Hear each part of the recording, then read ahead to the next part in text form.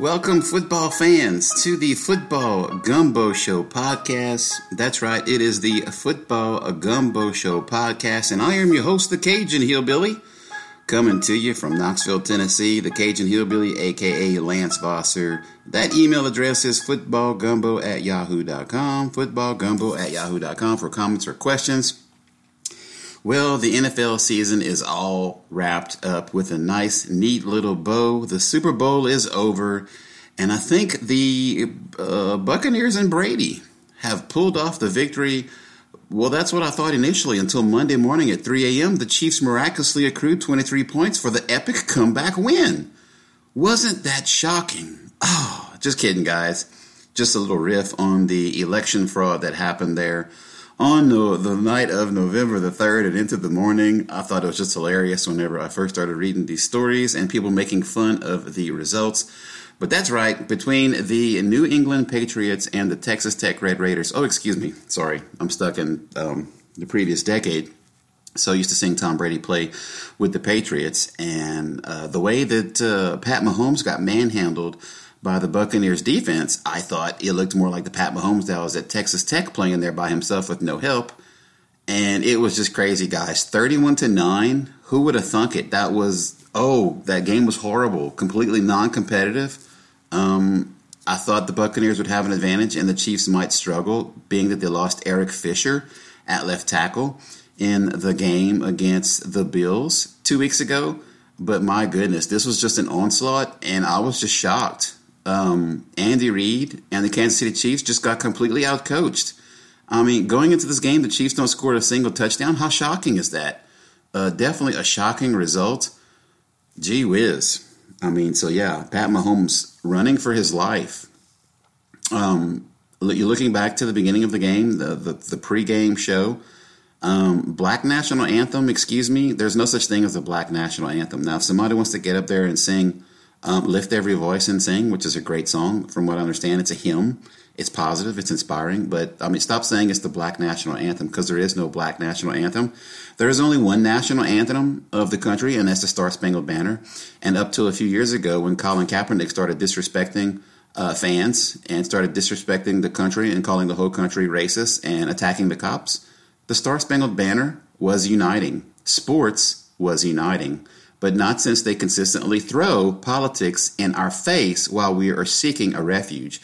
We are seeking the oasis of sports, and now they have even sullied that. The leftists have even sullied that. We cannot get away without them sticking their finger in our damn face and calling us all racist. So great job, Roger Goodell. Not. I hope, the sooner he's gone, the better. And I hope that this game, this debacle, this non-competitive debacle, caps off an offseason where we see the salary cap go down $20 million per team per year. I'm just going to love it. I can't wait for it. The flyover was completely awesome. I mean, how about our military timing that just correctly with those 3 different bombers from 3 different locations, I believe it was, on cue right after the real anthem ends. They timed that perfectly to where those 3 planes are flying over the stadium. I'm glad that Troy and Joe wasn't commenting on this game because we all know how they hate flyovers and it's such a waste of time. But now since they think Biden is president, they might not think it's such a waste of time now. But I don't know who that is, but it's not Joe Biden. And from what I understand, he has not set foot inside the White House. So this is all very hilarious. But this is all a giant show, a giant pantomime, if you will. But the outcome of this one was definitely unprecedented and just shocking. So we had Eric Church and another singer combined for the, was it the national anthem? Yeah, and it looked like Alicia Keys maybe did a nice rendition of America the Beautiful, which was awesome. Awesome guitar solo there. Sorry, that was not Alicia Keys. That apparently is an artist that I have not aware of and not heard of. And the artist's name is Her. H.E.R. So it's apparently an acronym. But the guitar playing was very good. And the black young lady that sang the national anthem with Eric Church was Jasmine Sullivan. So nice job to those people. Congratulations on their talent and their wonderful performance. And the weekend for the halftime show, I mean, besides from the usual, like, demonic sort of imagery and Illuminati crap, which is getting quite boring, as a matter of fact, I was pleasantly surprised there was no lewd twerking or nipple exposure. Music was fine enough. The audio was probably a little bit off, but I do like the Weeknd's sort of music sometimes. But I'm just a little bored with all the whole Illuminati and demonic, satanic sort of imagery. It's just getting really boring. But anyway, on to the game. The Tampa Bay Buccaneers would go on to rout the Chiefs 31-9, completely lopsided result. Pat Mahomes couldn't get anything going despite making some of the most impressive throws of his career. At one point, he was sort of sideways in the air and still managed to get the ball off and throw it about 30 yards downfield and hit a receiver, an intended receiver, in the face mask. He's made 2 of those throws in this game where he hit his receiver in the face mask and they just couldn't come down with it and corral it. But yeah, Pat Mahomes spent the majority of the game running around, and I've heard someone say that they actually looked at the yards that Pat Mahomes spent running. It was almost 500 yards he spent running around before he was able to actually set up and throw. So it was just crazy. Tom Brady was efficient off of play action. The Bucs got the running game going with Leonard Fournette and Ronald Jones. Of course, the Chiefs had a nice little goal line stand stuffing Ronald Jones in short yardage situation. That was about the highlight of the game for the Chiefs. And I don't know why the Bucs are going with Ronald Jones in that situation. They should be going with Leonard Fournette, who's definitely running better, especially with power and in short yardage situations. But Ronald Jones has definitely had an up and down year. Some games he's looked better, but definitely not impressive there. And then Kansas City made a play whenever the Bucs were trying to get the ball to, I think, a left tackle eligible, a big man, Alexander Haig or something like that. And he was about to catch a touchdown before Kansas City broke it up. But the score could have been even more lopsided whenever you think about those plays. Of course, there was a lot of penalties, most of those against the Chiefs, a lot of defensive holding, questionable pass interference later on in the game, but that is not the reason that the Chiefs lost the game. It only made the game that much more cringeworthy. It did not help. I think there was a pass interference on Bashaud Breeland for interference with Mike Evans, although that was a questionable call because it looks like the ball was over his head and uncatchable.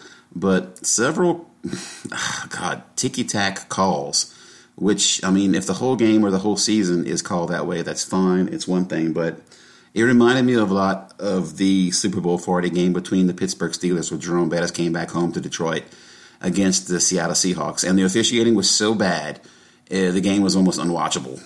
Anyway, Brady and Gronk were working it. It looked like the old Brady and Gronk. Brady gets his 7th championship, which is one that he was really wanting, and now he eclipses Michael Jordan for the athlete of, having the most championships, as Michael Jordan had 6 with the Bulls. But Gronk with 2 touchdown catches. Brady making something happen, moving around in the pocket, finding Gronk late for the touchdown. And Gronk looked like he turned back the clock a little bit, was, running well, and is always an underrated pass protector. Brady ended up being the MVP in this one, but it really should have been going to, toward the second half, you were watching this game, and the Chiefs still not able to muster anything more than 3 points, and you were started thinking about, okay, who in this Buccaneers defense can they possibly give the MVP to? Is it going to be Devin White, Levante David? Is it going to be, one of the cornerbacks? Is it going to be Shaquille Barrett or JPP? If we could give it to a coach, we could give it to Todd Bowles, who did not have a successful coaching tenure with the Jets, but he has a lot more to work with, and he's got a lot more tools and weapons with this Tampa Bay Bucs defense. When you think about Shaquille Barrett, Ndamukong Suh, Vita Vea coming back healthy, that was big for the Bucs down the stretch. JPP, you've got these speedy linebackers, Levante David, who's always been underrated for a while now, and you have Devin White, the speedy linebacker, the first-round pick out of LSU that came back healthy, and their speed was very evident because usually with the Chiefs, what happens is usually either Tyreek Hill torches you, and if Tyreek Hill doesn't torch you, then it's going to be Kelsey getting his at the tight end position. But the linebackers were all over Kelsey with their speed and with their hands, and then the Bucs just played 2 deep safety the whole game and kept the lid on Tyreek Hill. It was an excellent game plan, and that was evident. The Chiefs just got completely out-coached in this one. So a tip of the hat to Byron Leftwich and Todd Bowles for their exemplary coordinating jobs in their game plans, and to Bruce Arians, who finally gets the Super Bowl victory. Bruce Arians has been in the league for a long time. I thought the Pittsburgh Steelers lost a little bit whenever he was not their offensive coordinator anymore, their offense just seemed to tail off for a bit and not really have that explosiveness that it had whenever Arians was there. And kudos to Arians for giving minorities and people of color and hiring, females, giving them a chance to coach. He's got a very diverse staff, and their names will likely be mentioned in possible future coaching positions. The Kansas City Chiefs need to shore up, get some offensive line depth in the offseason. They need to address that in the draft in the offseason. But, looking at what Andy Reid did, he stayed with just 5 people in blocking, and they couldn't handle the pass rush. It was always just 5 guys, didn't change anything up, didn't keep a tight end or a running back in to help chip with the blocking. It probably wouldn't help that much either, but Andy Reid really not making any adjustments is a little bit surprising. The Super Bowl broadcast drew fewer than 100 million viewers, making it the least watched Super Bowl in over a decade. Although the COVID-19 restrictions kept the game's audience mostly homebound, viewers failed to tune in to the NFL League Championship game, though it was still the highest-rated program on television that Sunday night. Super Bowl 50 attracted 96.4 million viewers for CBS on Sunday that the company announced, but as Tampa Bay beat the Chiefs 31-9, it is the lowest-watched Super Bowl since 2007, when the Colts played the Bears, another CBS broadcast. That game attracted 93.1 million viewers. Boy, talk about that was a boring game too, in the rain in Miami. Although the best thing about that game was, I believe, the halftime by Prince. And then in New York, it's also tough. In New York, you have restaurants allowed to open with limited seating, and they want to have the TVs off so it doesn't accrue a crowd of people watching the game. So that might have had some effect on the numbers as well. Kansas City, going into this game, had a little bit of an issue to deal with. I don't think it really affected the game plan that much or the coaching that much, but a bit of a quandary here as the son of Andy Reid, linebackers coach Britt Reid, has been put on administrative leave following last week's 3-car accident that left a 5-year-old girl in critical condition. So the son of Andy Reid evidently is involved in a car accident and injures a 5-year-old girl. The 35-year-old Reid, the son of Chiefs head coach Andy Reid, acknowledged to police that he was driving the vehicle that collided with 2 other cars, including the one with the 5-year-old inside. The police report said the driver of that vehicle suffered non-life-threatening injuries and was being investigated for possible impairment. Andy Reid said this week that Britt Reid underwent surgery but wasn't more specific. A Kansas City Police Department officer said Britt Reid's eyes were bloodshot and that the officer smelled a moderate odor of alcoholic beverage, according to a police officer statement obtained by ESPN. The statement went on to say that Reid told the officer he had had 2 to 3 drinks and that he also took prescription Adderall. Britt Reid did not travel to Tampa Bay for the Super Bowl, for the recent Super Bowl, and did not coach the Chiefs in that 31-9 loss. So, thoughts and prayers out to that 5-year-old girl and her family. And this is just inexcusable. Andy Reid has, I believe, lost a son before, and they've had problems with addiction in the past. So this is just, this guy's just going to get whatever he deserves. I hope he gets some prison time. He's obviously got a problem, but that was a decision to make whenever you're on a prescription like that and you choose to put alcohol to your lips and get in a, 2,000-pound moving vehicle. That's a decision that you make. And I don't hear this crap about it's a mistake, whatever. That was clearly a decision and a bad one, and he needs to pay for it because it ended up hurting someone else. So it's also something else that the Chiefs are going to have to deal with in the wake of this ugly loss. And one of the guys that was at the Super Bowl with Roger Goodell was Russell Wilson.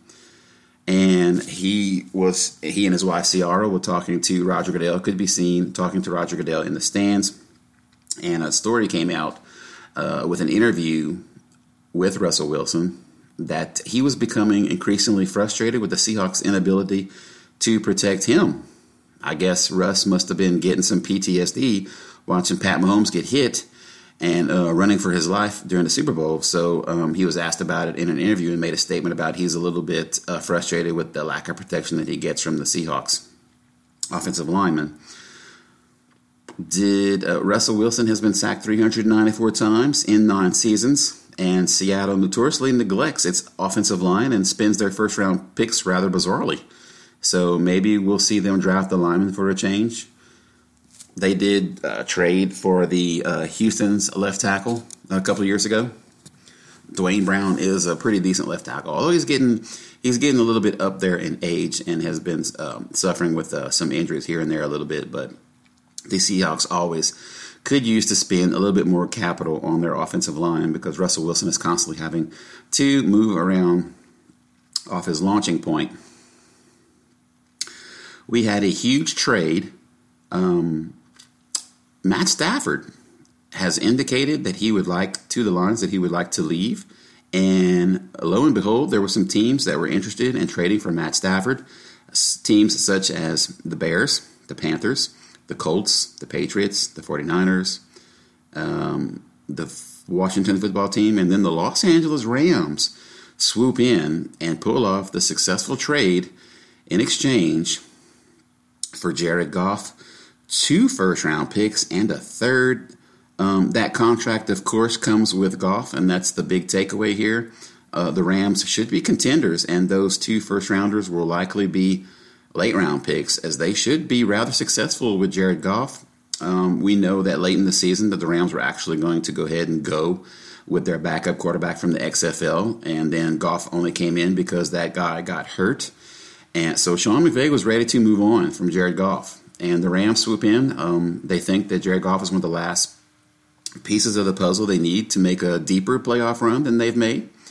And they're definitely going to need some retooling of their defense. They lost their defensive coordinator to the head coaching Los Angeles Chargers position. So they will be looking for another defensive coordinator and perhaps looking for some help for Aaron Donald and Jalen Ramsey. They're a little bit top-heavy in their roster, but that was a huge trade. 2 first-rounders and a third-rounder to Detroit. That will help remake the team. They've got a lot of work to do there in Detroit, remaking that roster with head coach Dan Campbell and executing his vision there.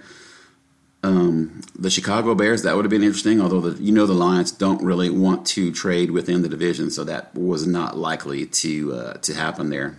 And Deshaun Watson has deleted all Texans-related material from his social media accounts. Is he making a statement? Publicly, the Texans say they're not interested in trading him, but let's see how this plays out. Could this be a game of chicken between Deshaun Watson and the Texans? And the thing with this situation is that most of the fans, I think, are going to come down on the side of Deshaun Watson because he's been a good guy this whole time. He's done nothing but been a good soldier, and I think that the fans are smart enough to realize that the Houston Texans have made a mess of things by bringing in Bill O'Brien and allowed him to make a mess of things and give him the GM role whenever he did not deserve it. And it cost a lot of goodwill whenever he traded away Nuke Hopkins for only a second-round pick and getting a banged-up running back in exchange from the Cardinals. So I think a lot of the Texans fans will be on the side of Deshaun Watson. So looking at what Matt Stafford went for, it's going to be really interesting to see what it's going to take to pry Deshaun Watson off of the Houston Texans. And the Houston Texans need picks.